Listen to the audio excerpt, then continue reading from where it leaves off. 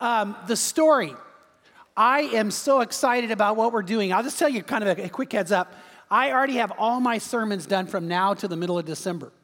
I just have been so excited about this tool that's going to help us dig in. How many of you have read chapter 2 this week? All of you have read chapter 2. Lift up your hands. Okay, if for some reason you haven't, and the majority have, I want to encourage you, make sure and get a copy of this. Read ahead of time. You're going to understand the depth of the word and the breadth of the word like you never have before. If you're here and you go, well, I can't afford a copy, we'll give you one. We think it's that important. And we want everybody here to understand God's message, his story for you and I. It's that vital. This is a tool to help us understand his word, the Bible. Very often when someone grabs the Bible and they say, I'm going to read it this year, they get all the way to Leviticus and stop. Anybody do that? Yeah, it's like, no, but you're going to find a way to take you through and understand like you never have before. But the Bible is a big book. There are 1,089 chapters in the Bible. There are 31,103 verses in the Bible. And there are over 775,000 words in the Bible. So how do you bring all that together? Because I don't want you to miss this. Every word, every verse was God-inspired. They all fit. They're all perfect. As a matter of fact, when we go through the story, you're going to see something pretty cool. There's what we call an upper story. Now, in the upper story is where we see God's perspective. By the way, time isn't of essence here. Why? Because the Bible says a day is to the Lord is 1,000 years, and 1,000 years is but a day. And by the way, the whole story has already happened in the upper story. God in his will, God in his love, God on purpose, brings together everything. Now, I do want to make this as clear as I can. Not everything that happens is God's will. But in the upper story, God promises to take everything and cause it to work together for good to those who love God and live their lives according to his purpose. So God wants to do that with you and for you. And in the upper story, we see that. And we're going to study on the upper story. You're also going to understand there's what we call a lower story. Now, that's where we go into somebody's life, and we're about to go into Abraham's life. And as you see how God works in Abraham's life and how that fits into the upper story, here's what I want you to catch is called the good news. You matter to God. And he wants your lower story, what's happening in your life, to fit into what's happening up here. And you, when you begin to understand the story, understand it's God's story of his love to you. You see, we saw last week that God created, and he created all things. He created matter, and he created you to matter. He wants you to live a life of meaning, and he wants you to know that. And so what did God do? He created everything, not just to be good, but to be very good. When you grab hold of God's creation, that's what you're going to understand. What he wants for you is not just the good, but the very good. And then we see that God made you and I to live a life of love, and he gave us a gift called choice. You have the freedom to choose. Everybody here today. You have the freedom to choose whether you want to live your life according to God's love and care and will and ways. That's up to you. He wants it for you, but he gives you that freedom to choose. Then we saw something else. There's an enemy. He's not always apparent. He doesn't always reveal himself, but in this case he did. And he came to bring destruction. He came to mess things up. He came to make your life not what it could be. And he's always operating. He's always working. And from time to time in the story, he begins to reveal himself in a more pronounced way. But what we know is this, is that because of the enemy, man fell and everything became a mess. But God did not have a plan B. God always had plan A. And plan A is what we're aiming at in this story. It's pointing to something that's going to culminate in a pinnacle, pivotal moment in time in history that we all look either back to or forward to. And God wants you and I to find hope in that and peace in that and joy in that. And God wants that for you and I. But then we come to what I want you to grab today. This is the big idea. If you want to ask, what's the big idea today? Here's the big idea. That by faith, you and I find the very good. How do you and I enter into the very good life that God wants for you and I in the midst of everything else that occurs? It's by faith in God, by trusting in Jesus Christ, by grabbing hold of that. And by the way, here's what I'm trying to get you to grab. What this reveals is God wants it for you and God can give it to you. See, that's what God's desire is, for you and I to enter into the very good life, the blessed life by faith, and that we would do this in a relationship with him. And so we see Abraham as a man of faith. Now, before we get to understanding Abraham, let's gather something else. What does the word faith mean? Faith does not mean an intellectual belief. It doesn't mean that in my head I believe something. Faith means in my heart I believe it. And whenever I believe it in my heart, I'll take action. From time to time, do you know what happens in this building? About 3 years ago it happened, the fire alarm went off. It was a Sunday morning, the fire alarm went off, the lights are going. Do you know what? Nobody ran out. Nobody leaves. If it goes off right now, is anybody going to leave? No, because we don't believe that there's actually a fire. If you believe there was actually a fire, you would leave the building. You would run out because you would have faith that there's a fire. But when you don't have faith that there's a fire, you look at the flashing light and say, oh, those are cool strobes. And we just go on. You see, when you believe something, you do something about it. That's what I want you to grab. Faith always gives birth to some kind of activity or action. It always does. And so when we really believe in God, then that's what we find, faith operating in a way that makes us more active in our relationship with God. Now, Abraham is the father of faith. And so in looking at Abraham, you and I are going to learn 6 lessons on faith. I hope you have your notes. 6 lessons that, by the way, here's where I'm going. Everything in the story points back to this at some point. Soren Kierkegaard said, if we do not understand Abraham, and especially one life instance of Abraham, we will never understand the Bible and God. So I want to make sure you and I understand the Bible and God. So we need to understand these 6 lessons of faith. So what's the first lesson? Lesson number 1, faith brings blessings. Faith brings blessings. God wants to bless you, and faith is how you and I find ourselves being blessed by God. In Genesis chapter 12, and I hope you're there, we begin to see Abram being introduced to us. He's going to become Abraham, but notice what it says in verse 1. Now the Lord said to Abram, go forth from your country. Now, did you catch that? It starts with doing something. Go. Go forth from your country and from your relatives and from your father's house to the land which I will show you. And I will make you a great nation, and I will bless you and make your name great, and you shall be a blessing. And I will bless those who bless you, and the one who curses you I will curse. And in you all the families of the earth will be blessed. Did you notice in 3 short verses the word blessed is used 5 times? Why? Because God loves to bless, and faith leads to blessing. But it starts with this word, Abram, go, go. Now you got to realize he's 70-some years old when he gets this. And he says, I want you to go. And he lived in an incredible city called Ur. I do not know how it got its name. I think some guys were sitting around and said, what should we call our city? And they said Ur, and that's how it got its name. The last service thought that was funny. But you know what? Many people don't realize that Ur had a beautiful library. Ur had a sports stadium. Ur had theater. And you're ready for this? Even in their day and time, Ur had a version of air conditioning in a desert area. They had built it in such a way that the air swept in and cooled off, and so people in Ur. And God is saying, I want you to leave the most thriving metropolis of its day, a place of comfort, and I want you just to go and trust me. Just go. He didn't know where he was going. He didn't know what he would inherit. He didn't know what was going to happen. He just believed and trusted God would give him the very best. See, that's the idea of faith. Faith brings blessing because when God says go, we go. And that's what we call, you ready for this? We're going to hit it over and over again, the I-O principle. I-O principle, immediate obedience. Faith always has that as a part of who it is and what it is, that we're immediately obedient to God. And when God says go, we go. And what happens is we lead to a life of blessing. Abram's given a 4-fold promise. Number 1, I will make you a great nation and I will bless you. Number 2, I will make your name great and you will be a blessing. I will bless those who bless you and I will curse those who curse you. And number 4, all the people of earth will be blessed through you. This full blessing or promise that was given to him was meant to take him to a place where he would end up getting all his heart's desires met.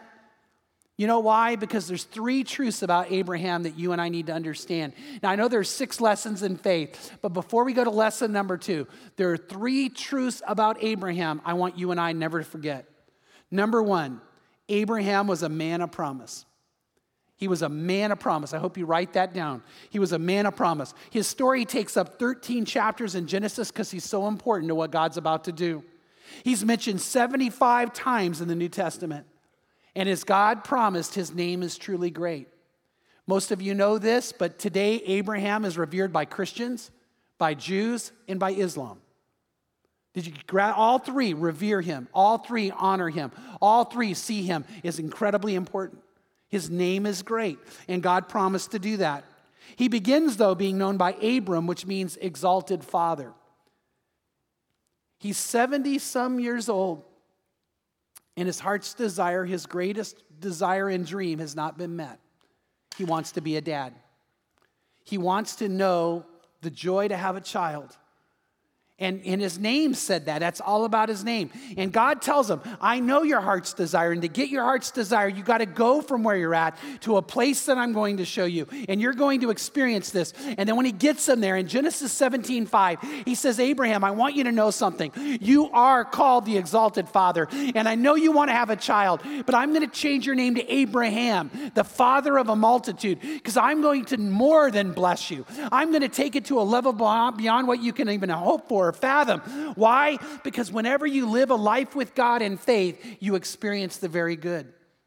His wife, Sarai, which means a princess, in Genesis 17:15, he changes her name to Sarah, which means my princess.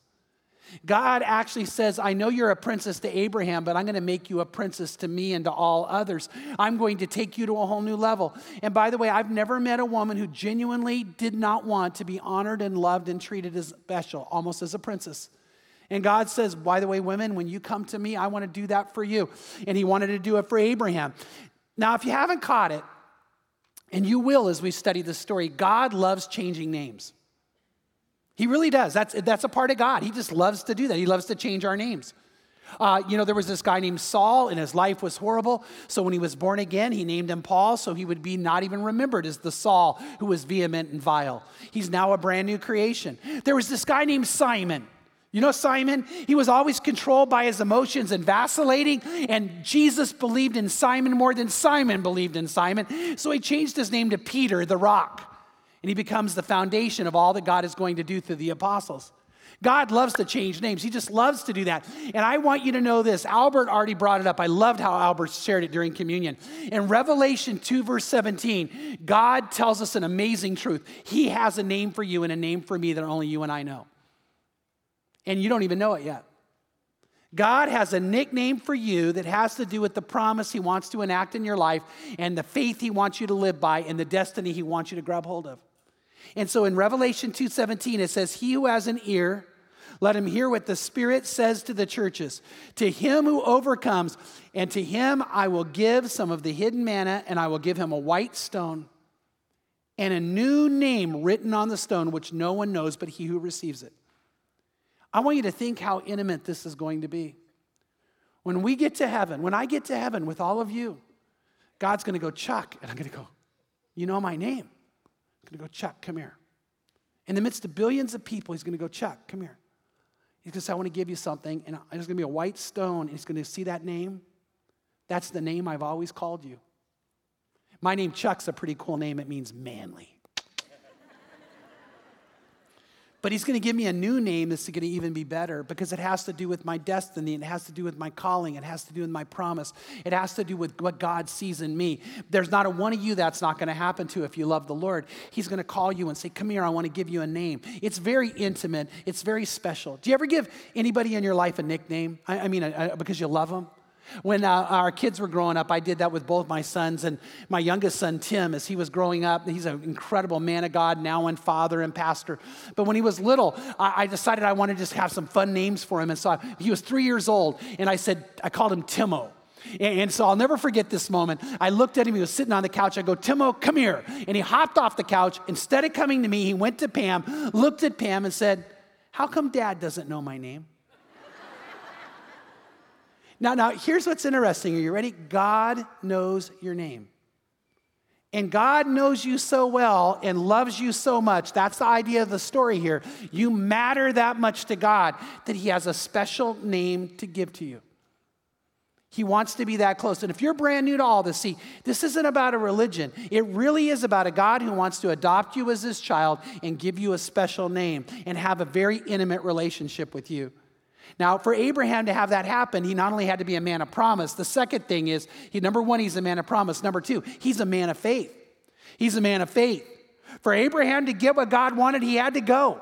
He had to practice the IO principle. And then he would get this amazing, amazing truth given in his life. In Hebrews 11, verses 8 to 10, we see this being talked about. It says in verse 8, by faith, Abraham, when he was called, obeyed by going out to a place which he was to receive for an inheritance.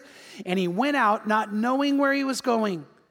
By faith, he lived as an alien in the land of promise, as in a foreign land, dwelling in tents with Isaac and Jacob, fellow heirs of the same promise. For he was looking for a city which has foundations, and architect was builder was God. Now, I know I read that quickly, but let me tell you what it's saying. He, by faith, went and trusted God. He wanted the life that God would build. He wanted the life that God would create. So he went to a place he did not know and trusted God no matter what. And when God said go, he went. When God said go, he goed. He really did. And you know what? God wants you and I to be the same way. Are we going to trust him? Because he was a man of faith. He didn't need to have all the answers. See, you and I know we're a person of faith. Whenever you open the Bible and you're reading the Bible and the Bible says, do this, you know what you do? You do it. By the way, if you don't have faith in God, don't have real faith in God, you don't. You question it. You go, I don't know if that applies to me. No, I'm not going to do it. But if I really love God and God says, do this, I want to have a life built by God, I'll do it immediately. When God prompts me in my spirit, I'm going to do it. Why? Because I love God and I trust God. And I don't mean this to be condemning. Let me just but be honest. Someone who will not do that does not have faith in God. You know why? We have faith in ourselves. Proverbs chapter 3, verse 5 says, trust in the Lord with all your heart. Lean not on your own understanding. In all your ways acknowledge him. And then he will direct your path. Abraham acknowledged him and his path was directed. Lots of people say that they believe in God, but they don't really have faith in God because God's not directing their path. And they value and worship their own understanding more than God. And we know that because we say, well, in the Bible it says to do this and they won't do it. But if you trust God, you'll do it. If I trust God, I'll do it. And Abraham was a man who did it because he was a man of faith. He was a man of promise, a man of faith. The third thing, he was a man of destiny. Abraham was a man of destiny. God said, I'm going to make you a great nation and I'm going to make you a great blessing. And Abraham came to a point where it was tough to think of. It started when he was 70. God made the promise. Now he's turning 80 and he doesn't have a child yet. And he's starting to waver a little. And God says, Abraham, I want to promise you I'm going to do it. Come outside. And in Genesis chapter 15, verse 5, it says, he took him outside and said, now look toward the heavens and count the stars if you are able to count them. And he said, so shall your descendants be. Two thoughts hit me about this. Number one, I am so glad that Abraham was not in the LA area. Yeah, I see those 4 stars. That's how many I get, you know. Have you ever gone to Joshua Tree? Or maybe up to Mammoth and seen the stars? That's what he saw. I've been in Israel. You look at the starry sky there. It is gorgeous, innumerable, amazing. And God said, I know you're 80 years old, and I know it doesn't seem to make sense, but I want to tell you it's going to happen. By the way, right now, there's some of you going, okay, this is a great message, but I want you to know what's for you. Do you realize God wants you to be a person of promise, a person of faith, and a person of destiny? He really does. That's the story. The story is you and I matter that much. You really matter that much. And you might go, no, I don't matter that much. Well, Abraham could have thought that. I mean, this is the least likely man to give birth to a nation. He's 80 years old and childless. He and his wife are both elderly and they're infertile. So when God wanted to build a nation, he took an elderly, infertile couple to enact a promise. Why? Because they had faith in him. You might sit here today going, I don't have talent. Well, it doesn't matter what you have. It matters what God has, and he has talent. And you might say, well, I don't have the power or the strength. God has the strength. You might say, well, I don't know. I just don't know. Is God really going to use me? Think about what the Bible teaches. In spite of everything, God used the least likely people. Abraham was old. Isaac was insecure. Leah was unattractive. Joseph was a slave. Moses stuttered. Gideon was fearful. Samson was proud. Rahab was immoral. David had an affair. Elijah was suicidal. Jeremiah was depressed. Jonah was disobedient. Naomi was a widow. Mary was a poor teenage girl. John the Baptist was extremely eccentric. Peter was impulsive. Martha worried like crazy. The Samaritan woman had several failed marriages. Thomas was filled with doubt. Paul was in poor health. Timothy was timid. And by the way, God used Lazarus and he was dead. You could be dead and God could use you, right? So if you ever think there's no way God could use me, then you don't know God. And if you ever think there's no way God would use me, are you ready? You don't know God. But when you know God, you know he could and even will and would use you. He wants to use you. You matter. When we study the story, that's what you should find. And so you might feel like times like the least likely person. But by the way, even today, beyond the Bible, the story goes on. When God wanted to start an amazing prison ministry, he took a man whose life was doomed and thrown into horrible, horrible failure and shame. And it was even a prisoner named Charles Colson and enacted one of the greatest prison ministries we've ever seen. When God wants to teach us about joy and about life, he does it with a man named Nick who has no arms and no legs and a last name I can't pronounce. Vujicic, I think is what it is. I got it. That was his last name. But you know what? Have you guys ever seen Nick? No arms and no legs, and he's so filled with joy. And I don't know if you know this. This is cool. He's been keeping track since God has been using him. He's approaching a time right now, very close, where when he gives the invitation, 1 million people will have come forward. 1 million. I love that recently he was in an Islamic country and they threatened to arrest him. And he said, "What are you going to do, cuff me?" That guy's got joy. He's getting married. He's going to have a child. He is married, going to have a child. God, when he wants to teach us joy, he uses Nick. When he wants to teach us about love and grace, he takes the ex-member of a mafia family named Michael Francis and shows us love and grace. You see, God just does that. And you and I might think, is he going to do that? When he wants to teach you and I about heaven, he takes a 4-year-old little boy named Colton and reveals heaven to us. See, God does because he can, and God can because he wants to. God does this for you and does this for me. And Abraham is a man who believes in God. He finds himself to be a person of promise, a person of faith, and a person of destiny. And by the way, please don't miss this. You should too. You should too. God loves you and cares about you so much, he sent his only begotten son for you. You matter that much to him. He has a name he wants to bestow upon you because you matter that much to him. In Hebrews 11, verse 6, it says this, "And without faith, it is impossible to please God, for he who comes to him must believe that he is and that he is a rewarder of those who seek him." Now, I want you to hopefully know there is a God. There is a God, and he loves you, and he wants to adopt you as his child. But don't miss the second thing. He wants to bless you and bless you and bless you and reward you. So if we are going to have real faith in God, we not only believe he is, we believe we matter because he loves, because that's who he is. And so lesson number 1 of faith is faith leads to blessings. Faith leads to blessings. Lesson number 2, faith leads to a friendship with God. Faith leads to a friendship with God. Now, God wants to be your father, but are you ready for this? He wants to be your friend. I love my 2 sons. I love them. And I'm so glad now that they're men that we're not only father and son, but we're friends. We hang out together. We sit by the fire and talk. We do things together. It's one of the joys of my life that my sons are my friends. My wife, Pam, is my best friend. I love that she's my wife. But I got to say this, she is literally my best friend, and there's no one in all the world that I cherish a friendship more than her. Are you ready for this? God wants to be your dad, and God wants to be your friend. He wants that kind of intimacy with you. He wants to be that close to you. He wants to speak with you and guide you and share with you. He wants to enjoy life with you. See, Abraham believed in God, and he was his friend. James chapter 2, verse 23.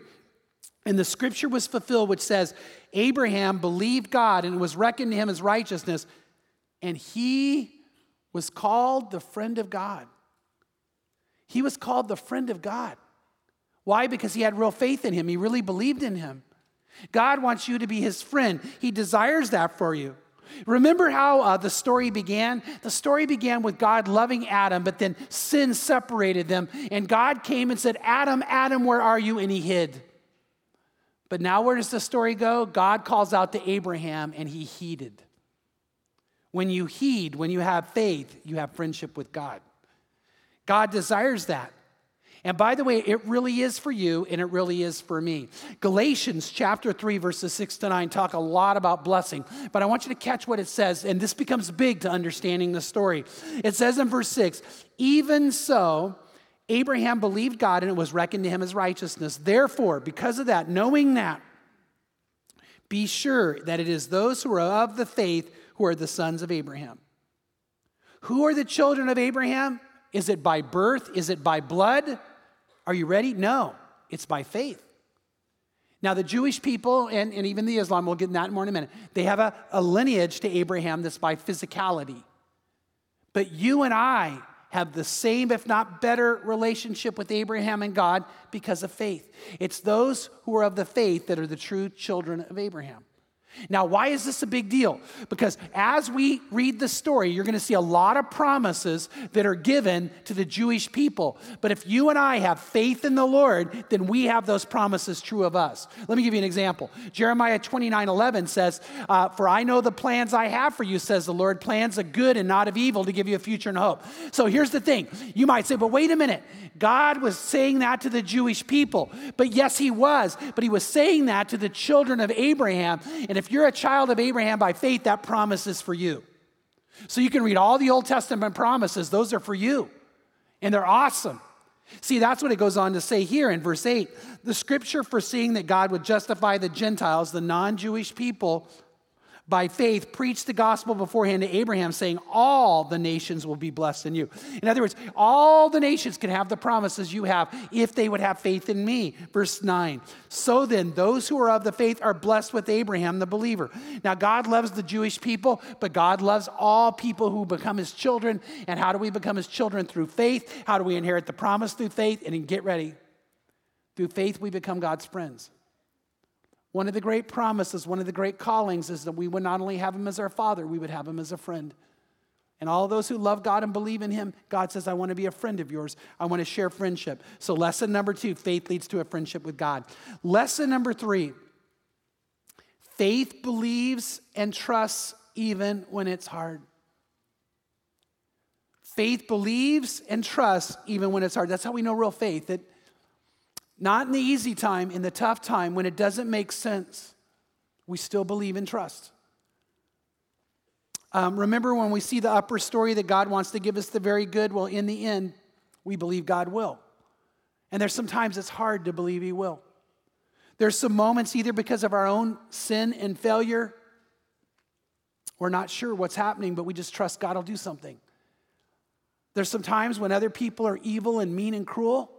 And by the way, some of you have been hurt, that if you trust God, he's going to do something. He's going to take it and make it good. You're not beyond that.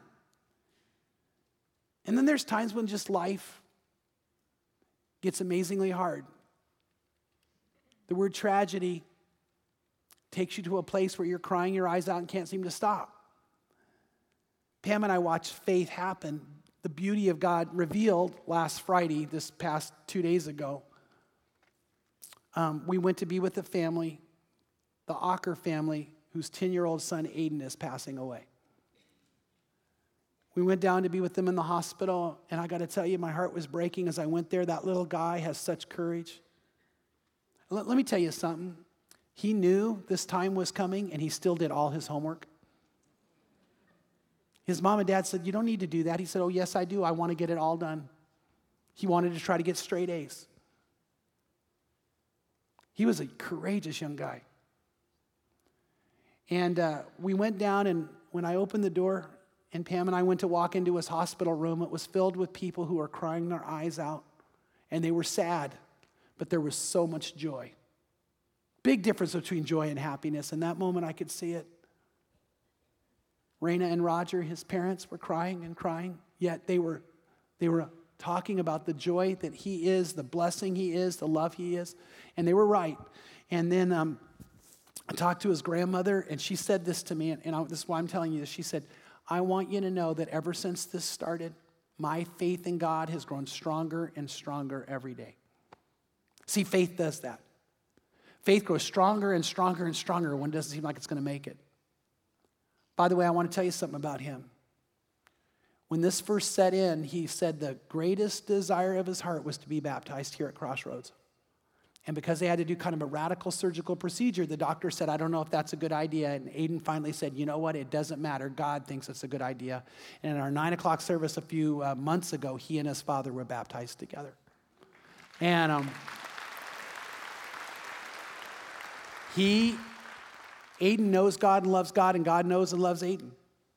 But when it's hard, what do you do? Well, Romans 4, verse 18 tells us about Abraham. Listen to what it says in verse 18.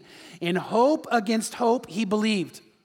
The older he got, the less likely it seemed he could have a child. I mean, when you hit 90, I don't think you're thinking about kids, do you? And he hit 90, 95, he's coming up to 100, and he believed with hope against hope. That's what faith does. So that he might become the father of many nations according to that which had been spoken, so shall your descendants be. Verse 19, without becoming weak in faith, he contemplated his own body, now as good as dead since he was about 100 years old, and the deadness of Sarah's womb. Yet with respect to the promise, he did not waver in unbelief, but grew strong in faith, giving glory to God, being fully assured that what God had promised he was able to perform. That's what he believed. He believed, I know God could do this. And you'll go, Abraham, you're 95 years old. Give it up. And he said, I'm not going to give it up. God will give me a baby. I know I'm going to get a baby. I'm not going to give up because God told me I'd get it. Hebrews 11, Sarah believed it. Hebrews 11, 11 and 12. By faith, even Sarah herself received the ability to conceive even beyond the proper time in life. She'd gone into her 90s. Since she was considered him faithful who had promised. Therefore, there was born even to one man, and him as good as dead as that, many descendants, as the stars of heaven in number, and as numerable as the sand which is by the seashore. God just does it. By the way, God very often takes us to a place and we go, I don't know if this can happen. And then God does things. I've watched him do it. Some years ago, I watched a couple that Pam and I knew and were close to. Their little boy Joshua prayed that his mom would get pregnant, and she did. And I used to start telling that story of the power of prayer. And I was at Kentucky Christian College preaching, and I'll never forget, the Murray family happened to stop by on their way to go to a short-term mission trip, and their son Joshua, interestingly Joshua, was sitting right about here. He was in 7th grade, and I'm telling the story of the power of prayer and how this little Josh believed, and Josh got all excited, and when the sermon was over, he ran to his brother Jeremiah, who was in high school. He said, hey, did you hear Chuck's sermon? And he said, yeah. He goes, hey, let's pray that mom gets pregnant. Now, Dave and Lynn were in their 40s. They had decided no more. They already had 3 kids.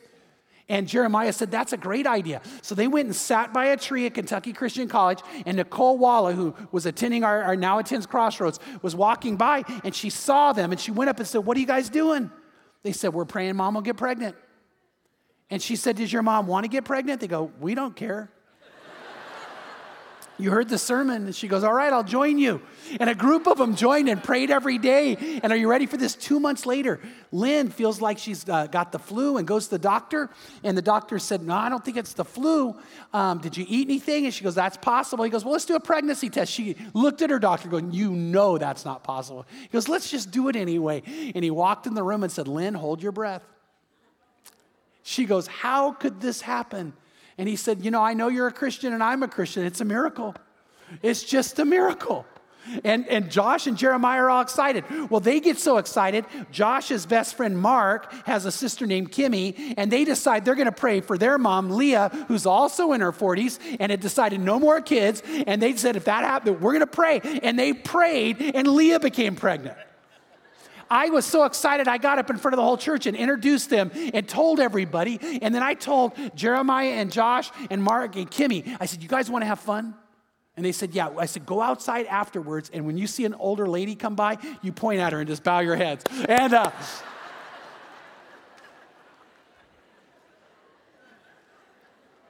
God just does that. I think, by the way, I want to tell you, you might say, does God do that? Why would he do that? I want to tell you, I know he has a great sense of humor. I think God's up in heaven laughing, going, she's 90, I'm going to have her be pregnant. Look at that, Gabriel, 90 years old, first baby. She's going to breastfeed. You know, and She did.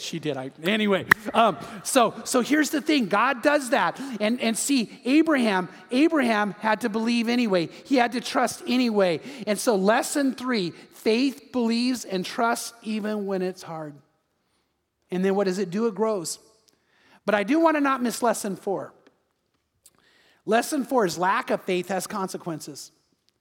The Bible is incredibly honest, and Abraham and Sarah are not perfect.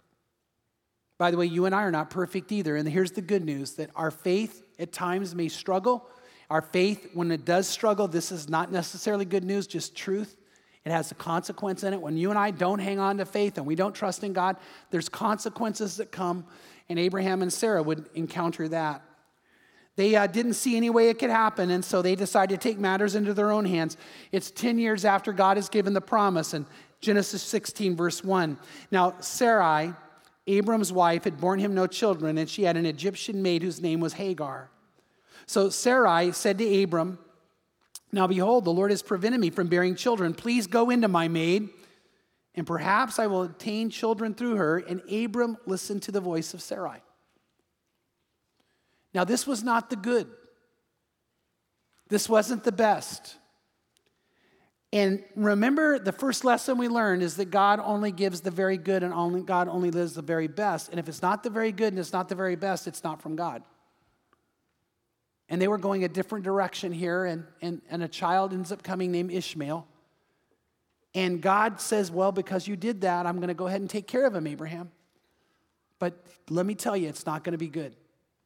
In Genesis 16, God himself pronounces a prophecy over him in verse 12 and says, "He will be a wild donkey of a man, and his hand will be against everyone, and everyone's hand will be against him, and he will live to the east of all his brothers." He is going to create dysfunction in your family, and as time goes on, these two children will give birth to two different groups of people, and they will always be at conflict, and they will always have tension, and they're always going to have problems, and in the East, we're always going to see that happen. I think most of you know, if not all of you, that the Jewish people trace their heritage to Abraham through Isaac, and the Islamic people trace their heritage to Abraham through Ishmael. And what is happening, and by the way, literally right today, go and turn the news on. Do you see conflict in the Middle East? Hatred and violence rearing its head? Do we see the whole world looking, saying, why is this? And by the way, they're all from the same Father, fighting it out, killing each other, seeking to annihilate each other. God said that's what's going to happen.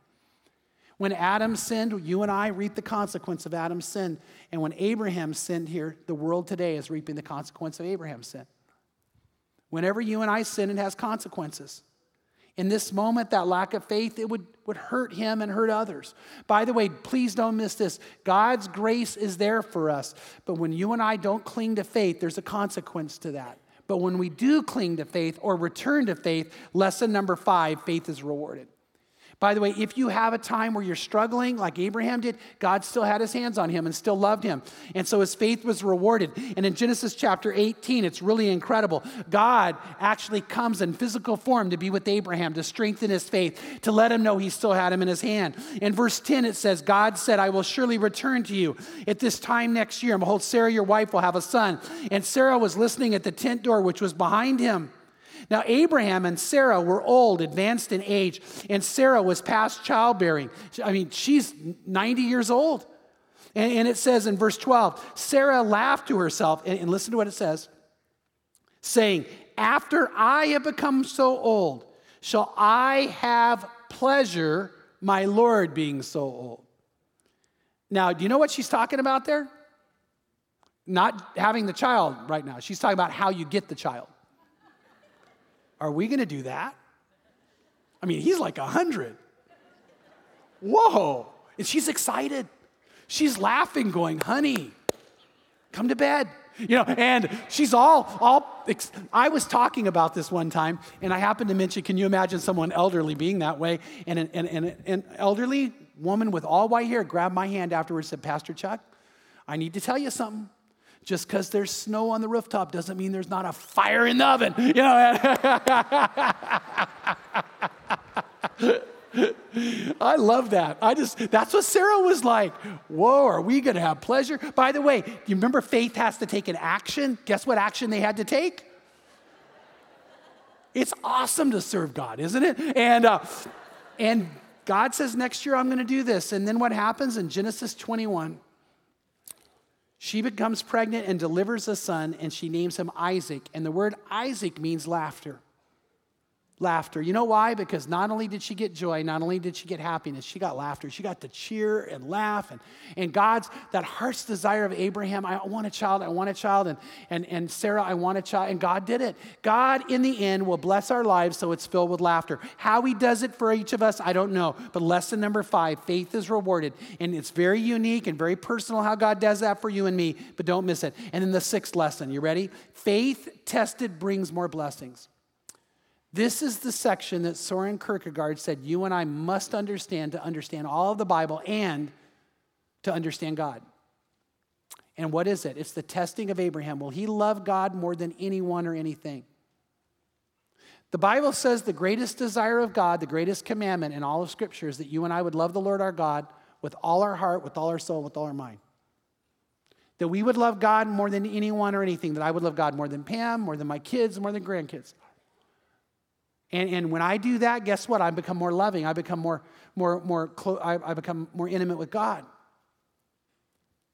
And Satan is always trying to get us to love something other than him or someone other than him. And so what happens is he now has reached a point of faith where we're going to find out he loves God more than anything. So in Genesis 22, verse 1, it says, "Now it came about after these things that God tested Abraham and said to him, 'Abraham,' and he said, 'Here I am.' And he said, 'Take now your son, your only son whom you love, Isaac, and go to the land of Moriah and offer him there as a burnt offering on one of the mountains which I will tell you.'" And what does Abraham do? Remember, he has faith in God. And whoever has faith in God practices the I-O principle, immediate obedience. He immediately was obedient. Verse 3, "So Abraham rose early in the morning and saddled his donkey and took 2 of his young men with him and Isaac his son, and he split wood for the burnt offering and arose and went to the place which God had showed him." See, this is shocking because it seems to go against the nature of God. But the nature of God asks this question: do you love me more than anyone else? Peter, do you love me more than these? Abraham, do you love me more than Isaac? And he's looking at you and me saying, do you love me more than anyone or anything? That's the greatest test of faith of all. Will we love God that much? Jesus came and clearly said that's the calling you and I have. That's the teachings of Jesus also.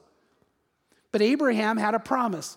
Abraham was told by God, "I will make you the father of a multitude through Isaac." And Isaac wasn't married, and Isaac didn't have children. Now that's why this is very, very specific to him.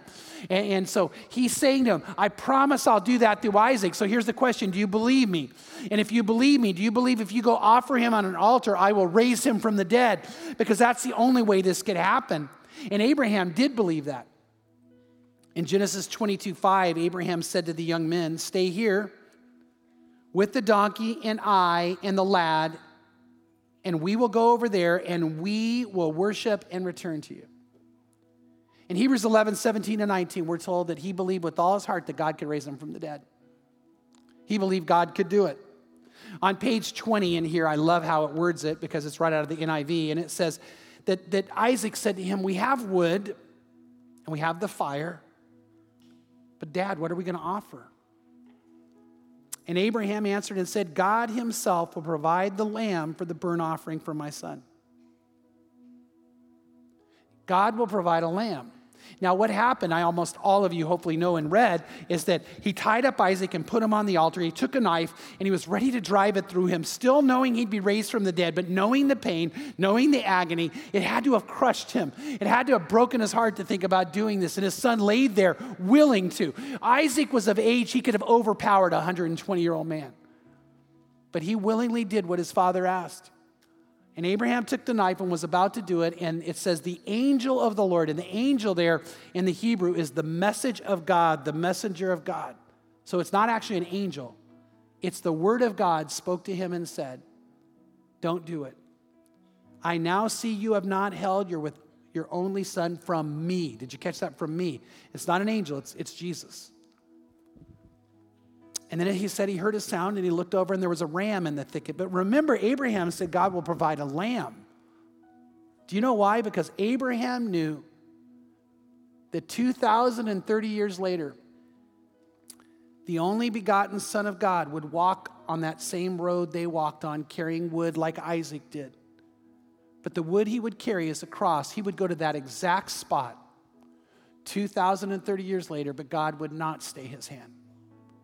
The only begotten Son of God would die right there. That's the story. And God did it so that if you and I would understand that God so loved the world, he gave his only begotten Son, that whoever would believe or have faith in him would never perish but have everlasting life. And that's what Abraham knew and believed and looked to.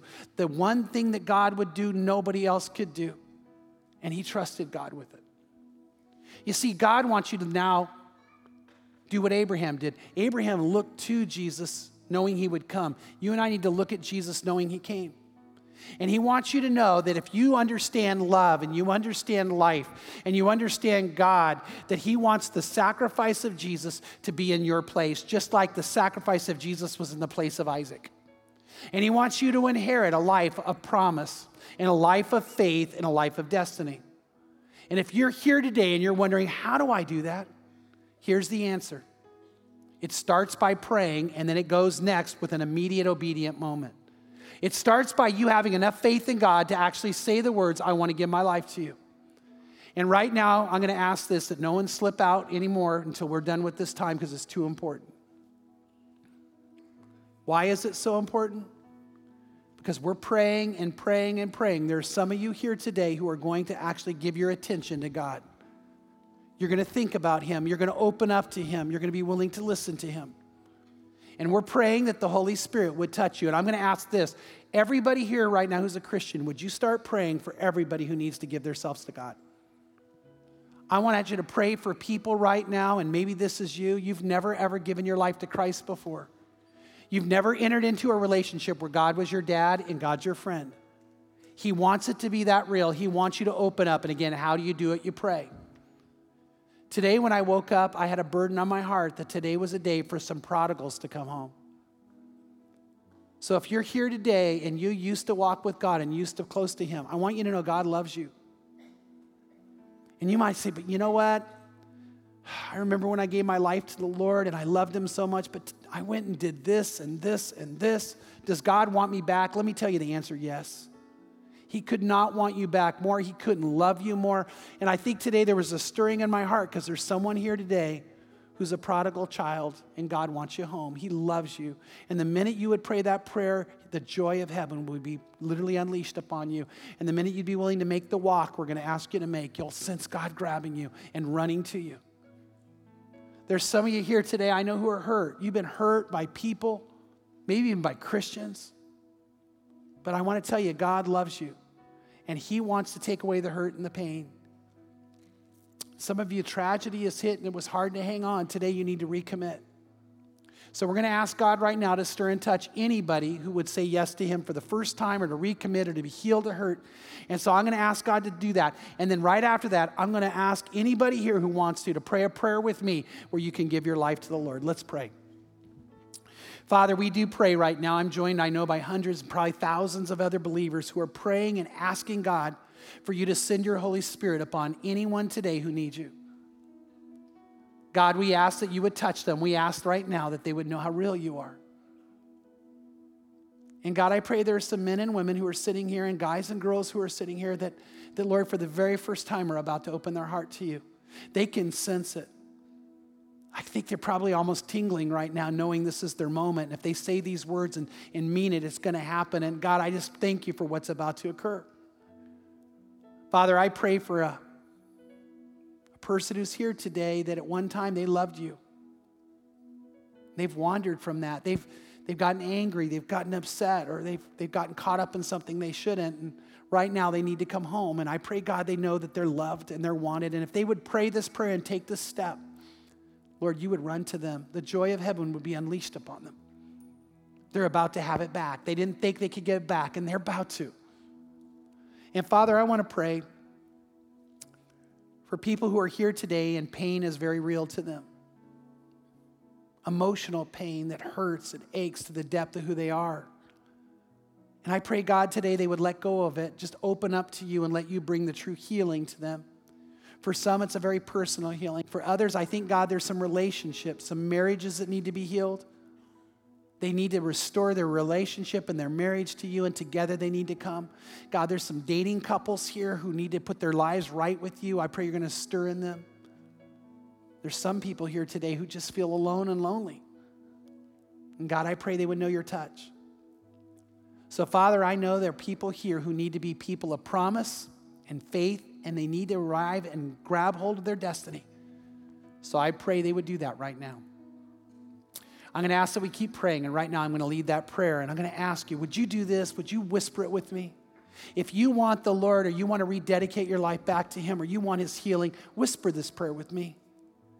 And here's the words. Say this: Lord Jesus, I know you love me, and I know you died on the cross so that I would be forgiven and cleansed of all my sin, so that I would be healed of all hurt and all pain. And I know that it was so that I would be free from fear, from my past, and even from myself. And I say yes. Say those words. I say yes. I want this, and I want you. And I want the life you have for me. So I open my heart to you. Please fill me with your love and fill me with your spirit. And help me be who you created me to be. And help me live the life I'm meant to live. Because I'm yours now. Now and forever, I'm yours. And I know and I pray this in Jesus' holy name. Amen. And amen if you prayed that prayer.